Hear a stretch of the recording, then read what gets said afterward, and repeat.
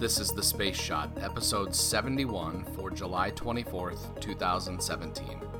Amelia Earhart, Winglets, and Apollo 11. Hey everyone, welcome to The Space Shot, your daily space history, pop culture, and news fix. I'm John Molnix. Today I've got primarily some aeronautical history. First off, most modern commercial aircraft have winglets of some sort. Next time you're flying, look out your window and check out what is at the tip of your plane's wings. Chances are that you'll be looking at some type of winglet. Whether it's the scimitar-shaped ones that are on a lot of newer 737s, or a blended winglet like on the 787, most likely you're going to have an airplane with a winglet. Now, what does a winglet do? Its purpose is to reduce drag on the aircraft, thereby improving fuel efficiency. NASA tested wingtips for the first time on this day in 1979. The early test flights helped scientists look at how winglets performed in the real world so they could ascertain their flight characteristics. They found them to work as expected, and they had the benefit of improving fuel consumption by an average of 6.5% versus the 6% that was predicted in wind tunnel testing. That provided a nice fuel savings or range enhancer for all types of aircraft. It's easy to forget that NASA is tasked with performing aeronautical research, but it's the second part of NASA's name, the National Aeronautics and Space Administration. Ensuring that NASA gets funding isn't just about visiting Mars or imaging distant galaxies. NASA conducts research that affects how we live back here on Earth. Since we're on the subject of airplanes and flying, on this day in 1897, Amelia Earhart was born in Atchison, Kansas. Earhart was an aviation pioneer and the first female to fly solo across the Atlantic Ocean.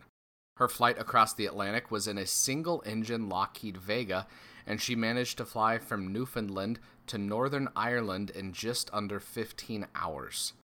In addition to her first solo Atlantic flight, she was also the first person to fly solo from Hawaii to California. She later became the first president of the 99s, an organization dedicated to promoting female aviators. On June 1, 1937, Earhart and navigator Fred Noonan departed from Miami, Florida, on a flight that would take them around the world. Tragedy struck, however, on June 29th, when she, her navigator, and their Lockheed Electra disappeared outside of New Guinea. The mystery around her disappearance and subsequent decades-long search have not faded from the public imagination. As recently as this year, there was a History Channel documentary focused on finding the wreckage of the Electra that Earhart was piloting.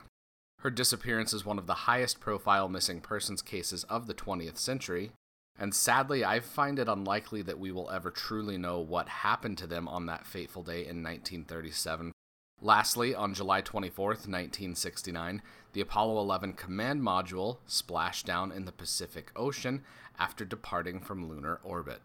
The Columbia capsule carried Armstrong, Collins, Aldrin, and the lunar samples that were gathered during the first moon landing back to Earth.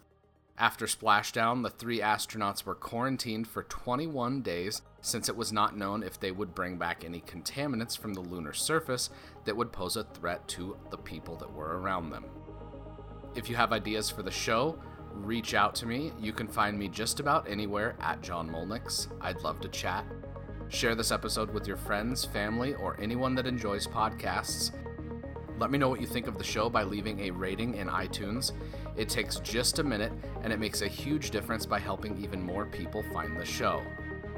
I truly appreciate all of you listening, so thank you very much. Tomorrow, we go to Mars and take an EVA with the Soviets. I'm John Molnix, and I'll catch you on the flip side.